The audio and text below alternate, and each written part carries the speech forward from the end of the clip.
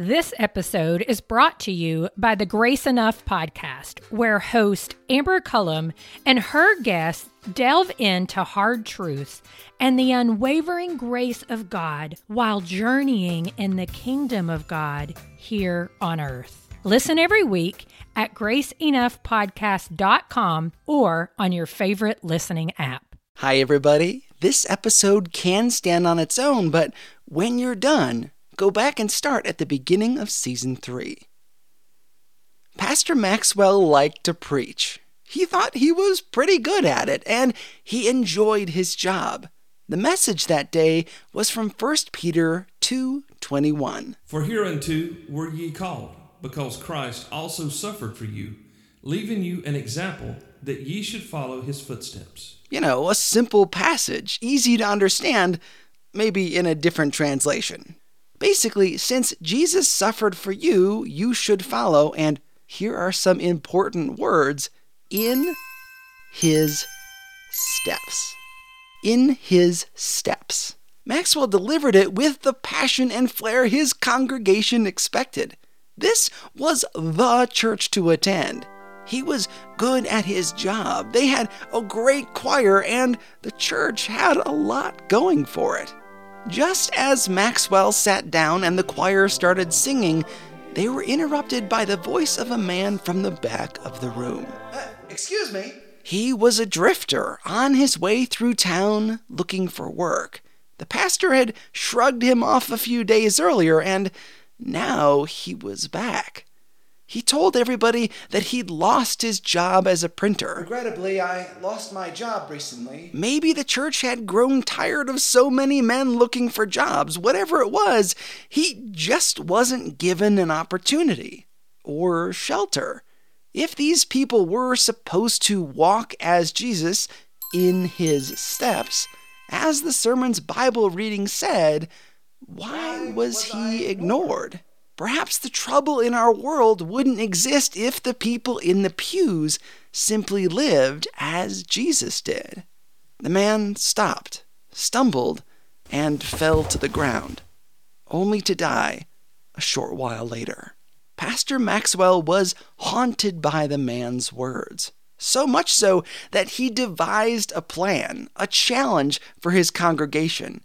Only a few days after the vagabond's death, he delivered a new sermon.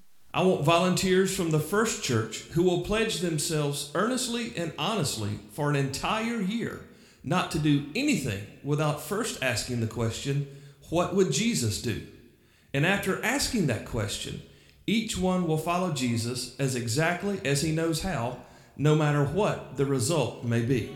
This story is from a work of fiction called In His Steps by Charles Sheldon, first published in 1896. Estimates vary, but the book has sold between 30 and 50 million copies worldwide. For 60 years after its publication, it was the #1 book in the United States, after the Bible. It's most famous for coining the phrase, "What would Jesus do?" In His Steps, while popular, is also controversial.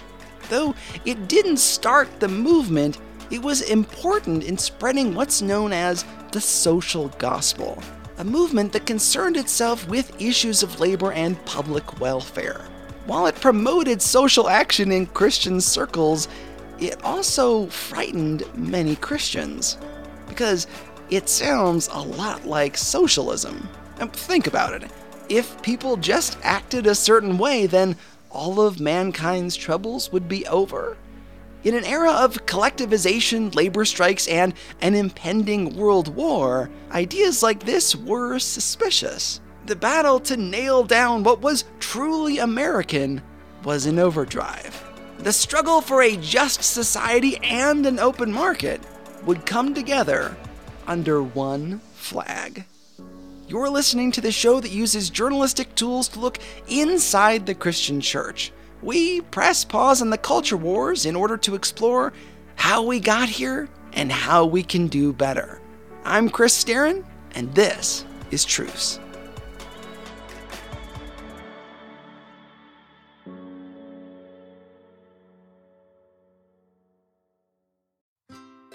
This episode is brought to you by the Grace Enough podcast. I am its host, Amber Cullum. Each week, I sit down with a guest to discuss hard truths and the unwavering grace of God they've experienced while journeying in God's kingdom here on earth.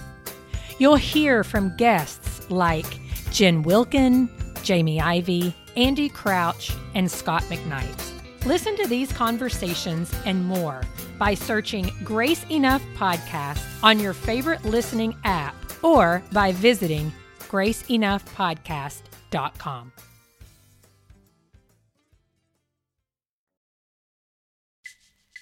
The American Civil War ended in 1865. Family fought family, state against state. When the dust settled, there were a lot of moving pieces. How would the country, bloodied and disjointed, move forward? There were a lot of questions to settle as the nation rebuilt itself.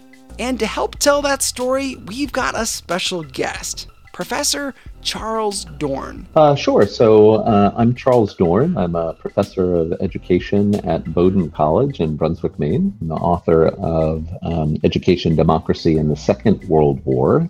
And my most recent book, which I co-authored with my colleague Randy Curran at the University of Rochester, is Patriotic Education in a Global Age. This was the era of Reconstruction, when the nation put itself back together again. This is a period of significant divide in the nation's history. You know, it's not as if the Civil War ends and America reunifies and everyone's happy again. It's decades worth of conflict and tension.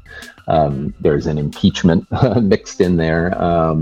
There's a Northern Army of occupation in the southern states. I mean, this is a time of real discord in the country. This is a fascinating period of history with lots of moving pieces. Northern troops withdrew from the South. Freed black slaves headed north. Urbanization, the rise of the cities in the United States. The temperance and suffrage movements, the introduction of a national currency, the settling of the West, and immigration. Really, when we're in the post-Civil War period, stretching into the early 20th century, that is the period of largest immigration into the United States. Well, up until that point, immigrants from eastern and southern regions of Europe were coming here in large numbers. This was also a new age of empire where countries, including the U.S., claimed more and more land for themselves. And all of this creates a tremendous amount of disruption in American society. We were looking very different as a country than we ever did before, with new immigrants who did not look like us or identify with the U.S. the way that other Americans might. We were not a unified people. And even before the Civil War in the United States, most people would not have identified themselves as Americans first. They would have identified themselves as citizens of their state, right? And that would have been true in the North as well. That kind of regionalism is dangerous because it pits us against ourselves. That was a significant player in the Civil War. Disunity, states versus big government. With the war over and new immigrants pouring in, how would we unify? There were lots of ideas. But one is to use public schools really for the first time in American history, to use the public schools to foster a sense of national unity or identity. Public schools.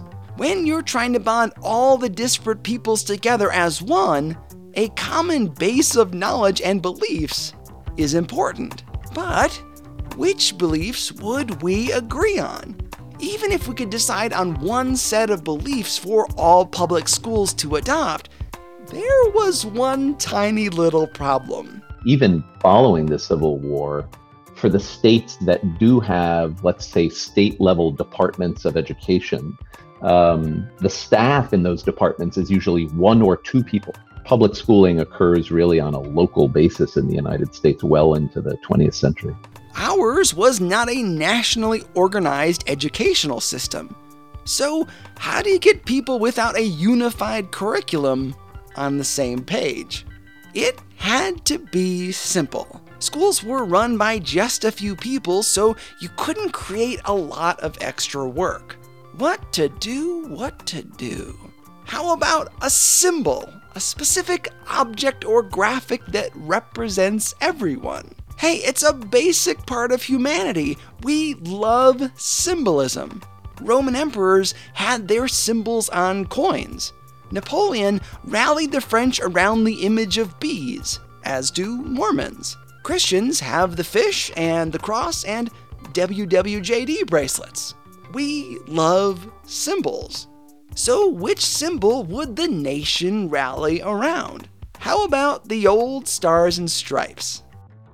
This, I find this myself to be quite interesting. I mean, if you think about the public schools in your community, or the public schools, if you went to a public school, the public schools you went to, I mean, flags were just ubiquitous. They're in every classroom. And oftentimes they are also flying from a flagpole that is right in the middle of the front of the school. We're used to seeing them everywhere now, like in every classroom. But if you went back in time to the 1850s and walked around a school, most likely you would not have seen flags. So it's the Civil War veterans groups, the Women's Auxiliary Group to the Grand Army of the Republic plays a central role here, and they basically work to have flags put into the classrooms, and they're very successful, creating a big market for flags that somebody had to fulfill. And there is a magazine called the Youth's Companion, which is a well-subscribed magazine, one of the first magazines that is designed and marketed towards both adults and children. That magazine gets the idea that they can increase subscriptions by getting on board with the flag movement and encouraging people to purchase flags, and they begin selling flags, and indeed their subscription rates go up. But slowly, over time, the sort of flag market, if you will, begins to saturate, and flag sales are no longer increasing. You could say that sales were flagging. Not my best. The Youth's Companion magazine needed to jumpstart sales, so they turned to a former Baptist minister, a man by the name of Francis Bellamy, to be in charge of their marketing campaign. He and a colleague came up with a big idea. What they come up with is to tie the work that the Youth Companion's been doing, to tie that to the 400th celebration of Columbus's voyage. In 1492, Columbus sailed the ocean blue, so that plus 400 years, the celebration would take place in 1892. The country was already planning the World's Fair, the Columbian Exposition, in Chicago, the place where the world would be introduced to things like the Ferris wheel. With all that excitement already in place, why not just piggyback on that event? I mean, it is an interesting sort of thing that that this effort to create a program that would unify the nation was tied up essentially with marketing flags, right? It's a very American story, I think. Patriotism by way of capitalism, celebrating not only the end of the Civil War, but also the spreading of the U.S. across a big chunk of North America.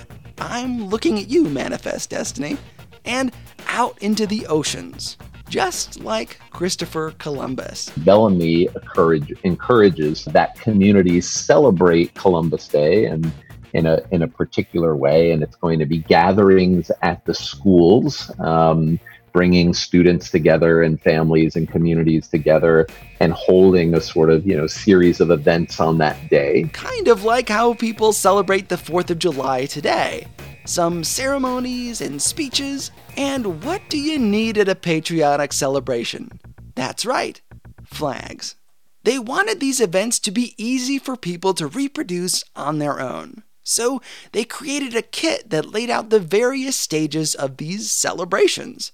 Patriotism by numbers. And as a part of that, Bellamy writes a pledge of allegiance to the United States. A now famous pledge that would be said at the event. You've got it. This is the origin of the Pledge of Allegiance. Part of a kit celebration used to sell flags. But the pledge we say now is not quite the pledge they said in 1892. The original went something like this. I pledge allegiance to my flag and to the republic for which it stands, one nation, indivisible, with liberty and justice for all. You may notice some things are missing there. First of all, it doesn't say which flag they are pledging to. And, of course, there is no mention of God. Kind of interesting considering it was written by a former minister. Bellamy didn't include the God stuff in his original version of the pledge. That's worth noting. It would be decades before that changed. This is one of those things people scrap about, with Christian Americans pointing to this mention of God in the national pledge as proof that the U.S. is a Christian nation. Well, it didn't sneak into the pledge until the 1950s, 60-odd years after the pledge was originally written. Also, just to make this story stranger, this guy Bellamy, the guy who got the capitalist urge to use the Columbian Exposition to sell flags, was a Christian socialist. And so he is a part of what was called the social gospel movement in the United States. And this is a predominantly Protestant movement that develops in the United States. One way to sort of describe this is that over the course of the 19th century, as the country begins to become a bit more secular and some distance from its more, let's say, Calvinist roots grows, that the idea is that the nation is going to be able to find perfection of the kingdom of God on earth. This may sound crazy, right? Bringing the kingdom of God to earth? But the 1800s were a time of massive change in Christianity. This is when preaching to the individual became the thing to do, encouraging a personal commitment to Christ, an individualistic approach to the gospel. We also saw the rise of utopian cults like the Oneida community. Spiritualism was on the rise. I mean, you know spiritualism, right? Consulting spirits? It's the stuff Rasputin toyed with in Russia. It started here in the United States in this era. Premillennialism, the idea that God would snatch his people up to heaven before the end times tribulation, while not a new idea, was not nearly as widespread then as it is now. It's maybe the most popular end times idea in American Christianity today, but it wasn't back then. A lot of people believed that heaven could exist here on earth. People like Bellamy.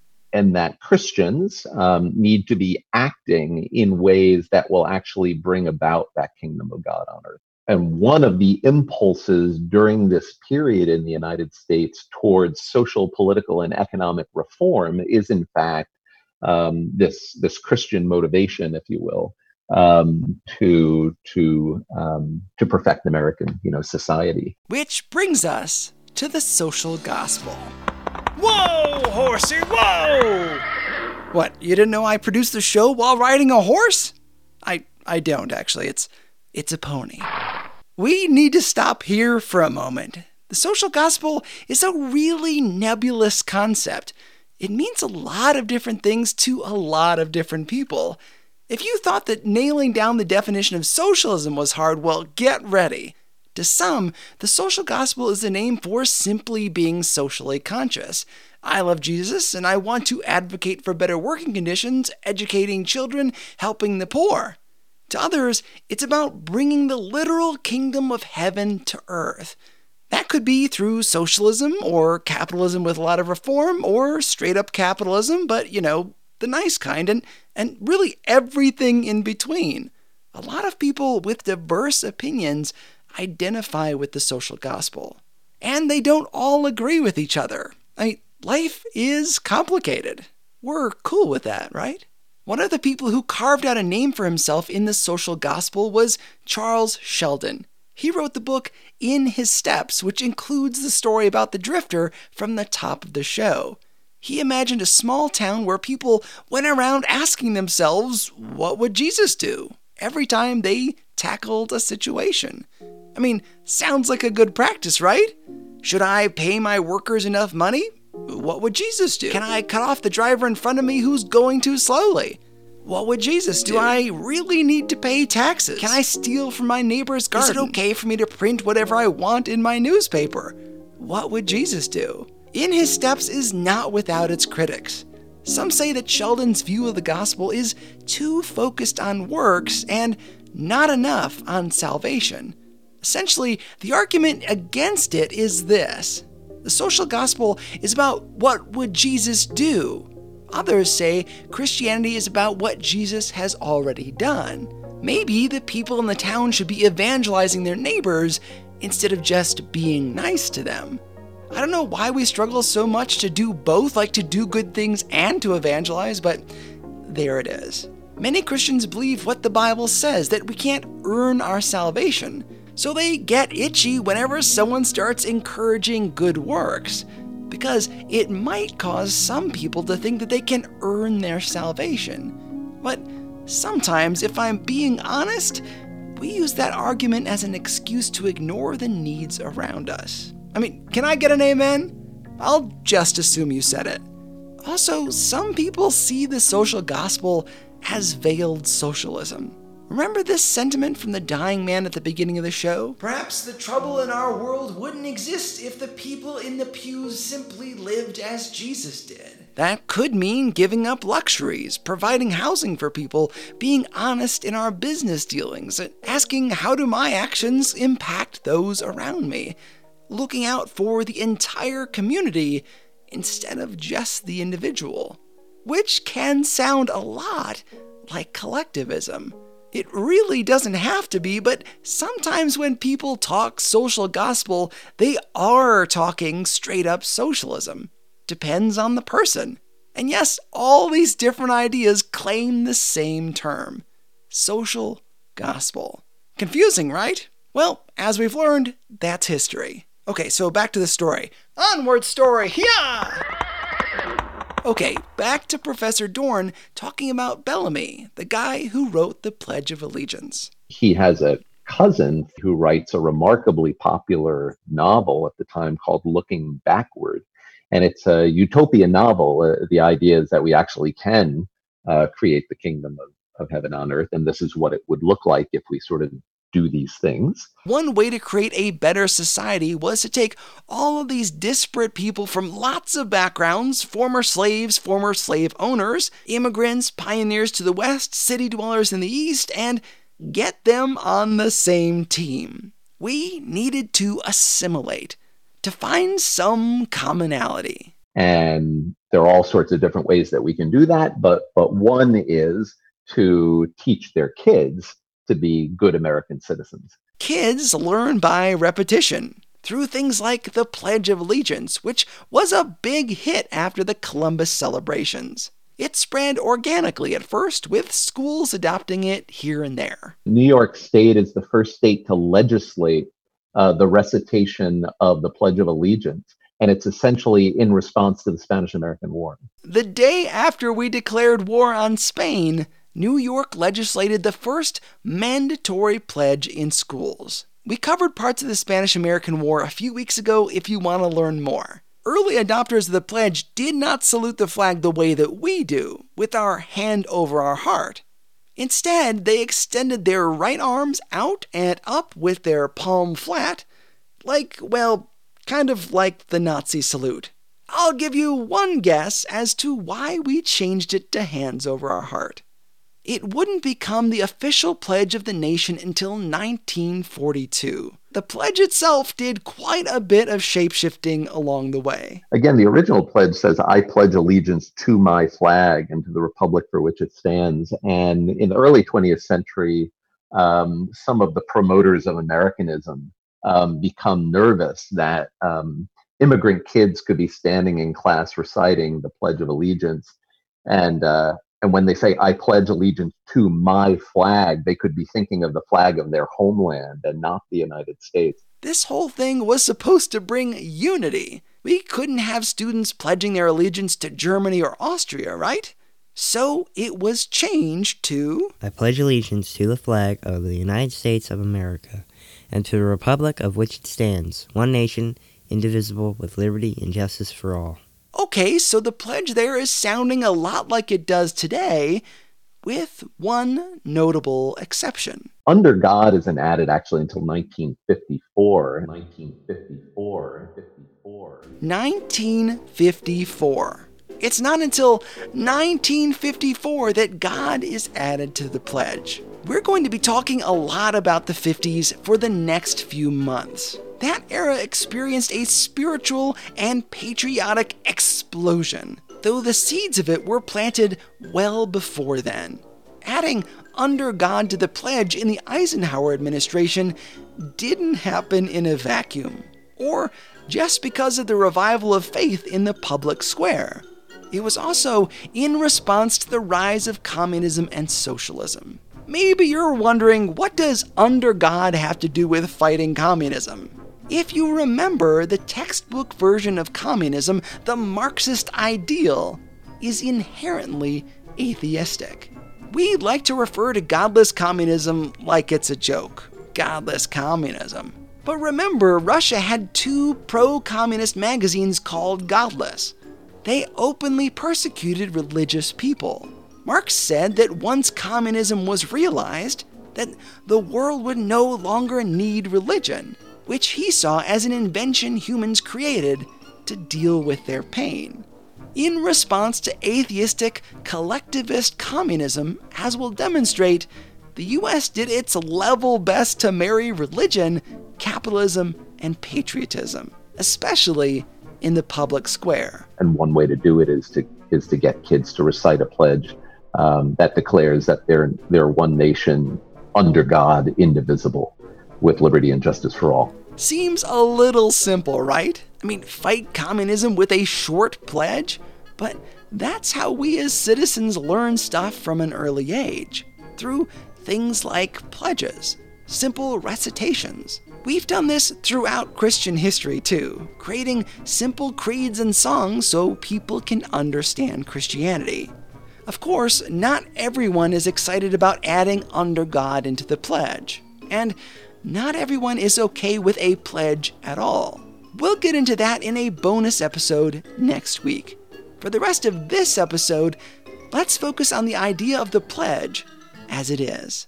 When I think about pledges and trying to get patriotic ideas into kids' heads, I feel a little squeamish. This kind of education sounds a little creepy, right? Less like education and more like indoctrination. I asked Professor Dorn about my misgivings. Yeah, so it's a very interesting question, this idea of, what is indoctrination and what role does it play in schooling? So there are a couple of things you can say about that. One is that all education is political to some degree and in some way. Education, certainly in the 21st century, is central to developing a student's sense of themselves as citizens in a democratic republic. And that means we need them to question things.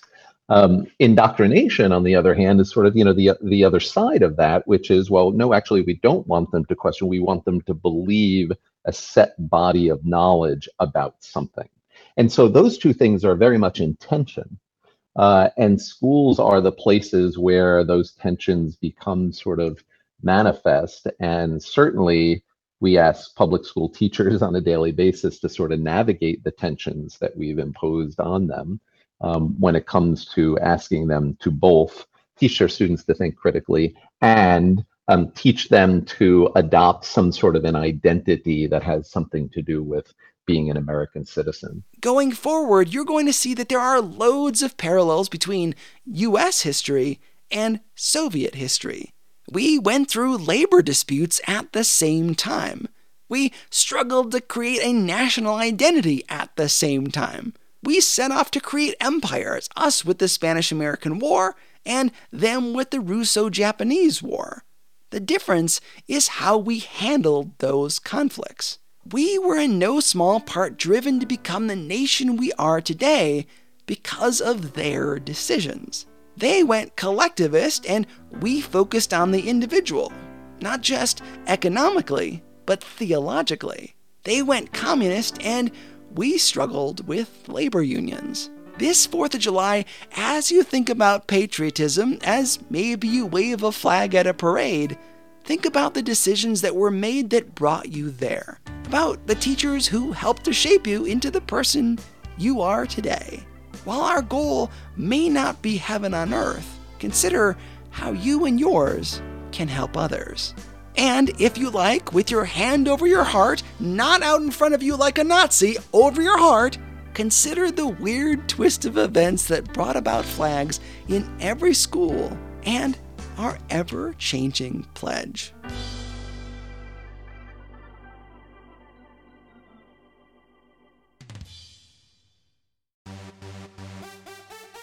Do you have thoughts on the Pledge of Allegiance or on education?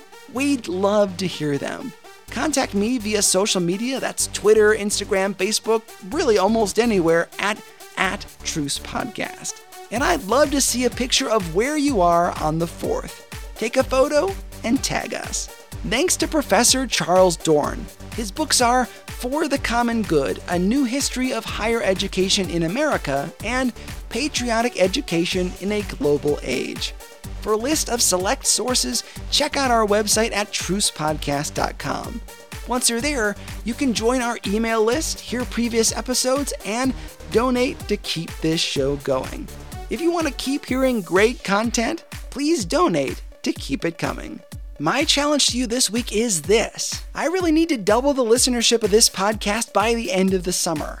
That sounds really, really difficult, but all it takes is each of us telling 1 or 2 people about the show. Would you please text or call a friend right now to tell them about Truce? It would make a big, big difference. Leave us a comment and a rating on your podcasting app and subscribe to the show so you get every new episode as it's released. Thanks to Nick Starron and Andy Pearson for their support. Look for a bonus episode out next week, and we'll be back with a full episode in 2 weeks. Some of the extra vocal work on this episode was provided by Cale Nelson and his family. Cale is the host of the Modern Christian Men's podcast. Thank you, Team Nelson. Thanks for listening. I'm Chris Starron, and this is Truce.